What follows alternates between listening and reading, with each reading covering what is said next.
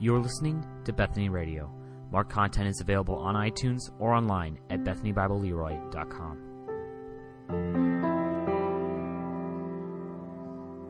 Turn to your scriptures. Find a Bible in front of you or your own and find Mark 11 again. We have reached the end of the chapter 11. So we'll mark these times of accomplishment that we get this far. Right now, probably getting towards the end and the resurrection in October sometime. Kind of looks to where we'll end up in Mark here. But as you turn to Mark 11, verse 27, let's just show you our picture from last week was from Micah. Scavell drew this and turned it in. And again, there's a bunch of others. They're on the backboard. Just take a look at that. That's weekly what our kids are learning and what they're picking up on. Micah drew me a picture. Is that a shark down there? Micah? No, yeah, okay, yeah. That's crossing over. You've got earth and heaven and eternal life. And there's Malachi and Micah and Molly and the family, and they're going across on the cross, right? We talked about that. Because of Jesus, they're able to cross from death to life. I hope you've crossed in Christ to eternal life, like Micah's drawn here. So thanks for doing that. Let's look into our text in verse 27, a shorter text this week through verse 33. Let's read God's word. Hear from Him first. And they came again to Jerusalem. And as He was walking in the temple, the chief priests and the scribes and the elders came to Him. And they said to Him, "By what authority are you doing these things? Or who gave you this authority to do them?"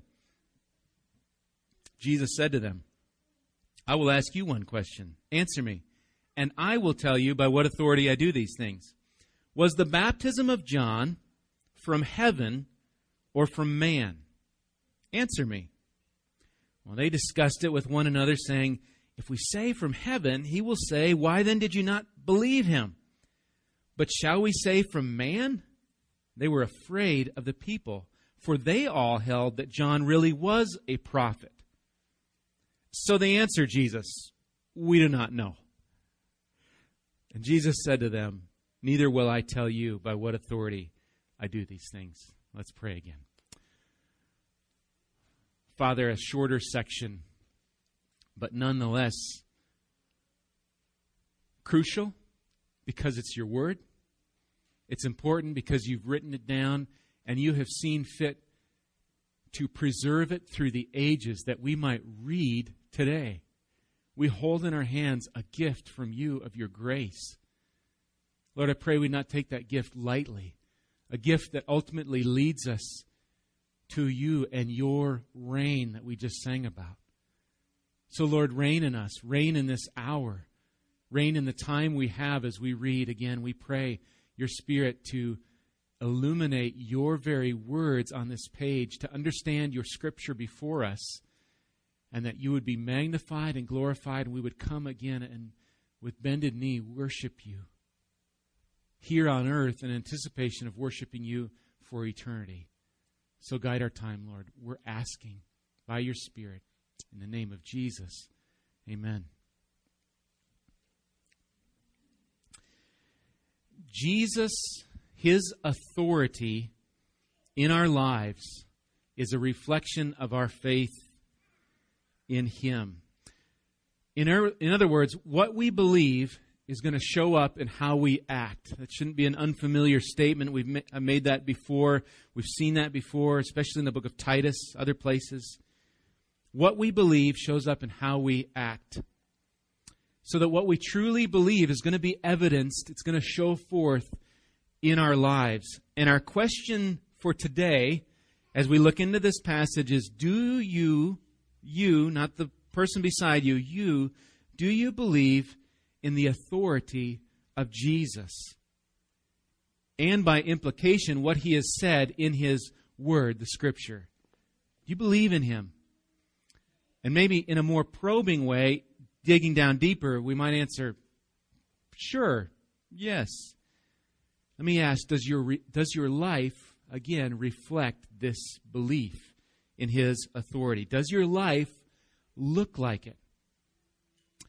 These verses, 27 through 33, they both conclude chapter 11, like I said, but they also tie us into further events of chapter 12 and just begins this repeated questioning through here. If you were to read into chapter 12, questions are going to come up, talking about wife, whose wife in the resurrection is going to come up. Do we pay taxes to Caesar? All these questions from these different leaders are coming up. And so our section here kind of closes out this triumphal entry and that chapter in the fig tree, and we're going to talk a little bit more about, we can't get away from the fig tree, very long, talk about that, and then we'll be getting into 12, and again, these continued questioning here in this temple, and that is where we are. We're back today, here in this passage on a Tuesday, back in Jerusalem, and there's some debate, Tuesday, maybe it's Wednesday. I'll let those that are really interested and figure out those dates, you sort that out, figure that out. I believe it to be Tuesday. Remember Jesus, we celebrated Palm Sunday, coming into Jerusalem on that donkey. He looked at the temple and then went back to Bethany on Sunday. Then he had Monday. Monday morning, he went to that fig tree looking for fruit, didn't find it, cursed the fig tree, and then went subsequently back into the temple again. Again, kind of, is there fruit here? Looking for the same, finding no fruit. He upsets the tables, the money changers, and he really gives a warning that this temple was a den of robbers.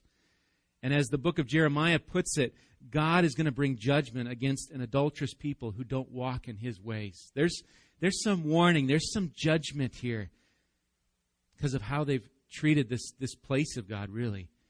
And then on that day, that Monday, they head back out of the city. And then we come to our day that we're in this Tuesday. We were there last week, this Tuesday, this morning. They passed by this cursed fig tree, and we talked about prayer and faith and who our faith is to be in. God is the object of our faith. And now Mark tells us in verse 27, Jesus was walking in the temple. One commentator, I've used them multiple times, R.T. France, helps us envision the setting as we think about Jesus walking in the temple. Here's what he says. The colonnades, those big pillars, those colonnades of the court of the Gentiles offered ample shaded space for groups to gather around a teacher. And with the festival crowds now gathering, it would be surprising if the Galilean preacher did not have a regular audience. So when Mark's, and I'm still quoting, when Mark speaks of Jesus, he gives some Greek here, but walking in the temple, when we read that phrase that he was walking in the temple, he's not referring, he is referring not to a passing touristic visit, but to Jesus' regular place of activity now that he has reached Jerusalem. End quote. So Jesus is walking, you might say, and he's teaching, and we're going to see that in the subsequent sections here as we go, teaching in this temple. And now our three groups of Jewish leadership approach Jesus with a question. And they come up to him at the end of verse 27. You've got three groups listed here. And it's hard to keep all the groups of the Jewish people straight. I mean, you got chief priests here, scribes, elders. We'll talk about Sadducees, Pharisees. There's Herodians. How do we sort all this out? Let me just give a couple descriptions of at least what's listed here and try to help us as I try to understand and piece them together. There's not just maybe one source that says it was just this, you got to kind of piece some of the exterior history or even what we learned from Scripture together to really understand what's going on here. We're familiar. I think this list has come up before as we've read through Mark. But in regards to the chief priests, one writer describes them this way. These were probably the former high priests and members of the priestly aristocracy from which the high priests were chosen and belonged to the party of the Sadducees. So if you put chief priests, probably party of Sadducees.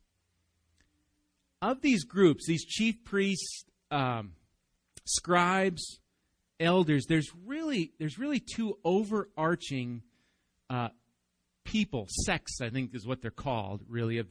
You've got the Sadducees and the Pharisees. The Sadducees, right, they're sad, you see. Maybe remember they're sad because there's no resurrection. They're very sad about that. So if that helps you, they don't believe in the resurrection. They're as what I get, they're more the temple people. They're kind of the ones in charge of this temple area. So you think of Sadducee, temple, no resurrection, that sort of thing.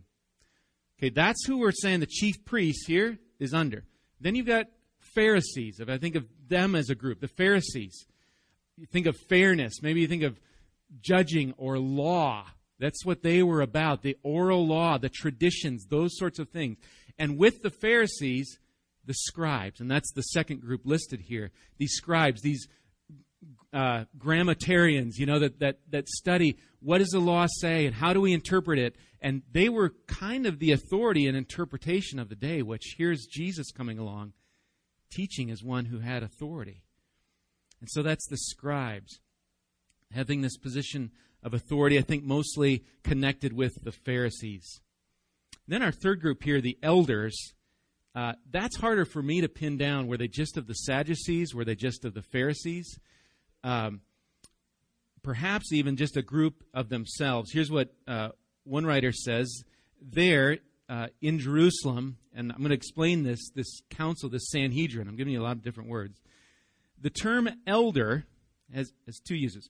The term elder was used generally to describe all the members, or specifically to refer to the lay leaders that constituted the third and least influential group with the Sadducees and the Pharisees in the Sanhedrin. He talks about the lay nobility here. Okay, what does all that mean? The elders, maybe they were a group unto themselves, or maybe a mixture, some of priestly, or from some of the leading families of Israel. So perhaps it's Sadducee, Pharisee, elder, or elder just refers to the whole gathering called the Sanhedrin. That's a group of 71, really the leaders. Really they're the go-between, they kind of, between the Roman government who is ruling at this time and between the Jewish people. This Sanhedrin, this group of 71, perhaps even going back to Moses, who I believe it was the 70 elders that helped judge the people, going back that far. These people were part of that group, but really the chief priests, scribes, and elders made up that Sanhedrin. So you've got Sadducees, Pharisees, and their parts here, chief priests, scribes, elders, in this group, this conglomeration, really, of leadership of the Jewish people. And so I believe some of them, not the whole group, but some have come to Jesus, and that's the group that's asking him. So here's the leading authorities. Here's what's supposed to be the teachers, the guardians of the temple. And here's Jesus moving tables and doing all these things, and they're coming to question him. And so they ask him a question in verse 28. They said to him, "By what authority are you doing these things? Or who gave you this authority to do them?" In other words, right, the ones in authority want to know, what kind of authority do you have to be here? We want to know the source. What's the foundation? What gives you any really right to come and ransack this house and turn over tables and teach here? I mean, we haven't given you that authority. I think the real rub here is the assumed authority of this chief priest, scribes, elders. They've got the authority. What's this guy coming to do? This is their place. Well, what did they not perceive? They didn't realize the owner of the house was home. He came. He was there. He had the authority. This group, they were his guests. He was the rightful owner. But instead of recognizing this and seeing it by faith, they despise his authority to come to his house. Remember, he said, "My house shall be called a house of prayer," verse 17. And so they're questioning. And it's really not a questioning out of, I think there's some assumptions here. You're not an authority. But here, verse 29, Jesus replies. And he says to their question, he comes with another question. Jesus said to them, "I will ask you one question. Answer me, and I will tell you by what authority I do these things." Now, the way Jesus answers by asking another question, it was a common practice of the rabbis or the teachers of that day. So Jesus is he's not evading or he doesn't know. I mean, if we would think that, that's not, it's just a common way of answering. So they ask a question and he answers by asking another question back to them. And so I don't think his question would have surprised them, but he asked this question in verse 30. Here's what he asked them, and we're going to try to dig into this, understand it. Verse 30, was the baptism of John from heaven or from man? Answer me.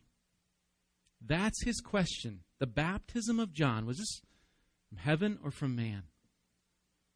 I want you to think for a moment, if you're these scribes, these elders, these chief, and he asks you this question, was it from heaven or from man? How would you answer? Was it an act from heaven, or in other words, you might say instead of heaven, the word God. I saw somewhere, sometimes to avoid speaking the divine name, the Jewish people would use the word heaven. So instead of saying, was John's baptism from God? I mean, you could, intermingle those two words. From God, he would say, is it from heaven? Was it an act of God, or was this act of John, was it just an act of a man? We're going to look at two places, I believe even in the same chapter, two aspects of what Jesus seems to be getting at. Because at first blush, and that's why I just enjoy going through the book slowly to take time to say, what? I don't understand. John's baptism, where does, and I think maybe some of us, we struggle to understand the baptism of John, all these different things. Head back, if you will, to one aspect, to the beginning of Mark. Stay in the same book of Mark. We'll try to answer this a bit from Mark. If we don't go, we'll go a few other, we won't go, but we'll think of other places. But back to the beginning chapter of Mark, chapter 1. And I'm going to read 1 through 3 here. And we're going to see John the Baptist, he's really fulfilling the Scripture. He's fulfilling God's Word, which is going to help us answer that and would presumably help them answer, but it won't help the scribes and such. Look at Mark. I'll read 1 through 4 here. Mark 1, 1 through 4. The beginning of the gospel of Jesus Christ, the Son of God. As it is written in Isaiah the prophet, behold, I send my messenger before your face, who will prepare your way. The voice of one crying in the wilderness, prepare the way of the Lord, make his paths straight. John appeared, baptizing in the wilderness and proclaiming a baptism of repentance for the forgiveness of sins. John is fulfilling both a prophecy from Malachi 3 here in this short little bit that we read. If your Bible has it kind of parsed out as some, maybe it looks more poetry there. Part of this is from Malachi about a messenger being sent.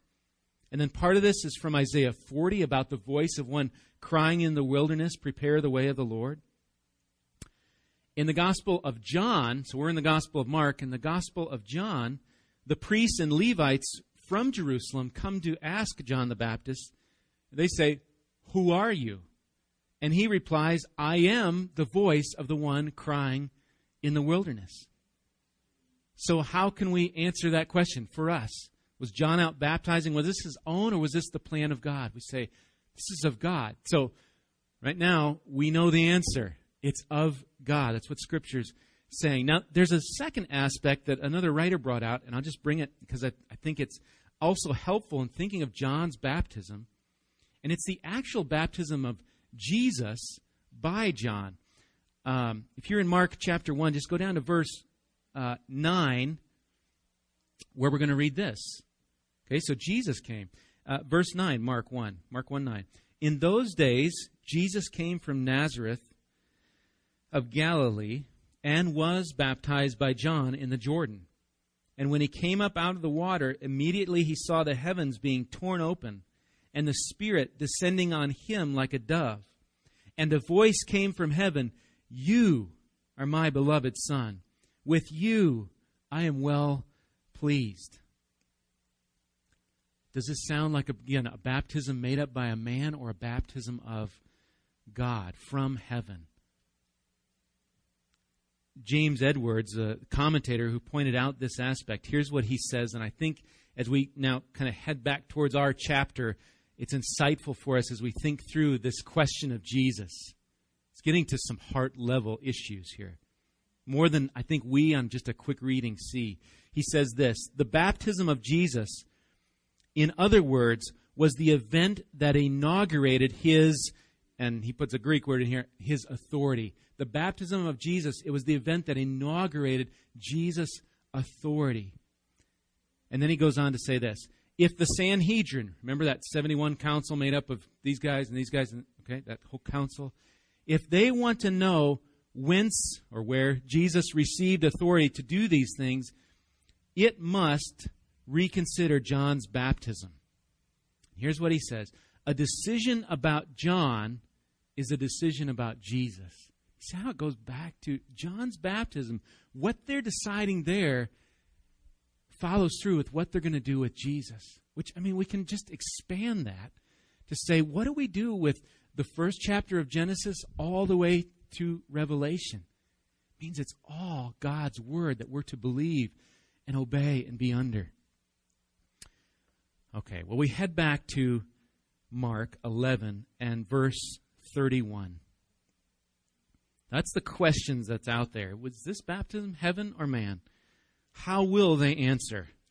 Look at 31 and 32. They discussed it with one another, saying, if we say from heaven, he's going to say, why then did you not believe him? But shall we say from man? They were afraid of the people, for they all held that John really was a prophet. That is, the people held that John was a prophet. The leaders of the Jews here, they really don't have a knowledge problem. They have a heart of faith problem. And that's what verse 31 implies. It implies John had come and they had not believed him. Now, it's hard to know for certain if some of these, the ones that are here questioning Jesus, if they had been in fact baptized by John. There's some language that Scripture speaks of all of Jerusalem going out to be baptized by John. So it kind of makes me wonder, were they baptized by him? Perhaps they were. And maybe it was just a formality. Yeah, we're baptized. But was there really fruit? Did they really, as John calls them, he says, you brood of vipers, bear fruit in keeping with repentance. He calls these leaders out as they came to his baptism. So I don't know, baptized or not. Maybe just through the motions. It doesn't seem like they saw it for what it was from heaven. And so they're struggling here. Verse 31, was it from heaven or from God? What's interesting, if we picture the baptism of John and his call to bear fruit, remember that language, bear fruit in keeping with repentance? John was telling them that.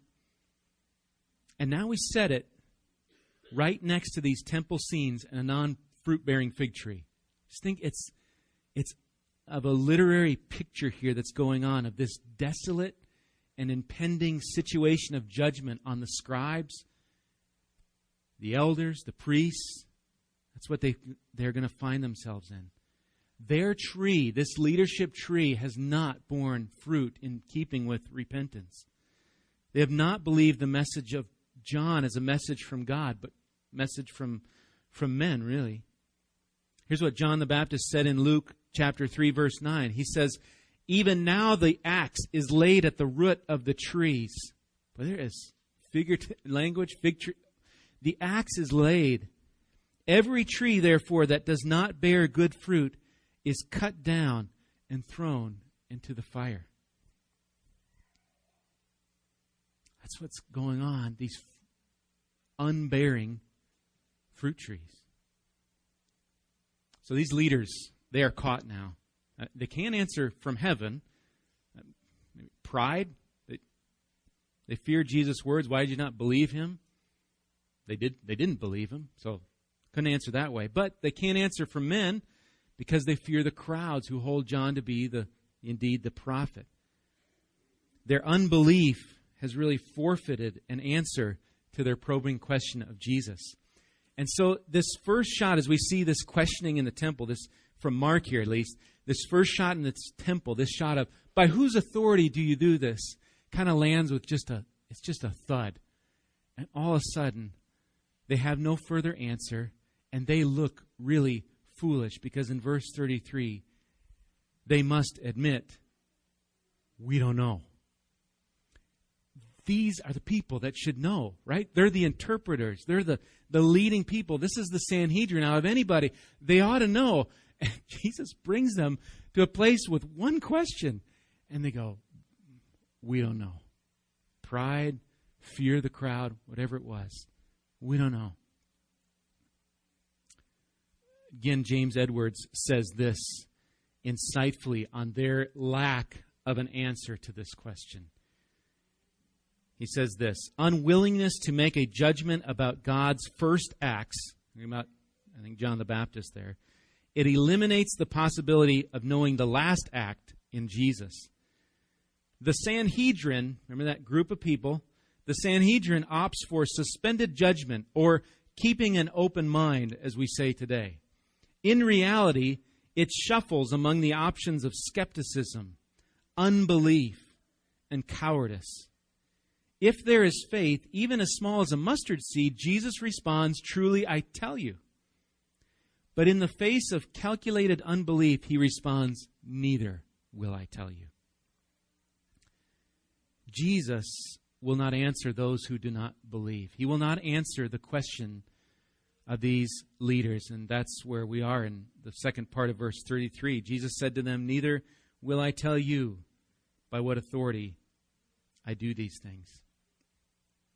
I think there's a significant difference between answering the truly seeking at the heart and those just looking to do some damage. The fact is, they did not care by what authority Jesus acted, but they did know it was not of God, and they wanted to, we all know this having read through it, they wanted to destroy Jesus. By grace, Jesus, the Son of God, restrains a judgment of fire and damnation to those that would question his authority. Right here, right? He could do that right there in the temple, right where they're at. By his grace, he doesn't in this house. At least not yet. And so he proceeds onward, not to be served, but as we learned, Mark 10:45, came not to be served, but to serve, and to give his life a ransom for many. As we look back on this passage, all of our questions and the answers must really terminate in faith in the sovereign authority of Jesus. And the questions now come to you. We come back again to you and to me. So again, the first one is Jesus of heaven. Is he of God? How do we answer that? If we say yes, we ask another question. Is he then the ruling authority in your life? The call to these scribes and elders, it's a call to us, really, from John the Baptist that says, bear fruit in keeping with repentance. So do you believe Jesus is God? And he has authority over everything. Is he your Lord? And if you answer, yes, he's my Lord, I'll sing, Lord, reign in me. Okay, then we ask and say, your life must reflect your words. My life, as I sing, Lord, reign in me, you are my Lord, my life must reflect that. My walk outside these doors, outside of this pulpit, your walk outside of here or in here, it must reflect our worship. The same mouth that we praise the Lord with. James talks about that, but we praise him in song. We must honor him in what our tongue says throughout the week. Fruits in bearing with repentance. The same hands that we might lift high in worship and praise. We must lift and carry and comfort those others throughout the week. God is to be all of our lives, not just a part of them at certain times of the week. So I want to just end two exhortations to you as we wrap up thinking about this. Two words I'm thinking of. One, a word of warning. The other, a word of grace. And even the word of warning, you might say is a word of grace, but a word of warning to us. It's John's words, bear fruit in keeping with repentance. Do not rely on a prayer you prayed when you were young or a commitment you made years ago. Today, the question is, this day, are you walking under the authority, the supreme authority of the Lord Jesus Christ? Is that who you are under today? It doesn't matter your lineage, your parents, your church history. Today, are you under the authority of Jesus Christ in your life, living like it? Taking His Word seriously, taking what He says in His Word and His commands to say, Lord Jesus, this is from heaven, this is from God, and I need to obey what's written in this. Hopefully, if we're serious about that commitment, we say, Lord, I want to obey you. A subsequent question comes to us. I have not loved you. You say, love the Lord with all, love your neighbor. I've not done this. That's the word of grace for us that have squandered His authority or not recognized His authority, that we come again. If you find you've fallen short, you have failed to honor the authority of Jesus. It is not a closed door to walk away and say, I guess I messed that up. It's to come and run and bow before the King again on bended knee to say, Lord, forgive me. I've really been seeking my own authority, and seek Him again.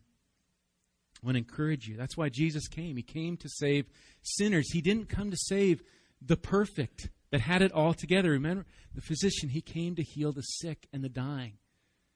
And I hope we see both of those. This warning of bearing fruit. Does my life show the fruit that He is my Lord?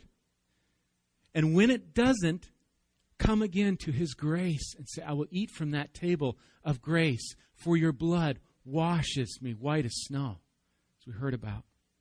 And look to Him for forgiveness and hope.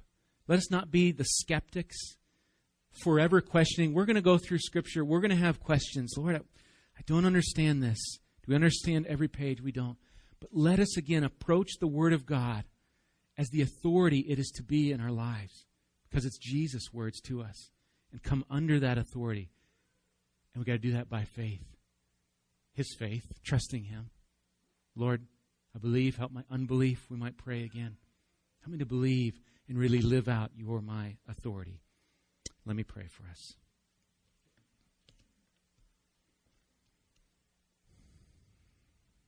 Father, truly, You call us to an impossible task in our own nature of worship and submission to Your authority and to Your will in our lives.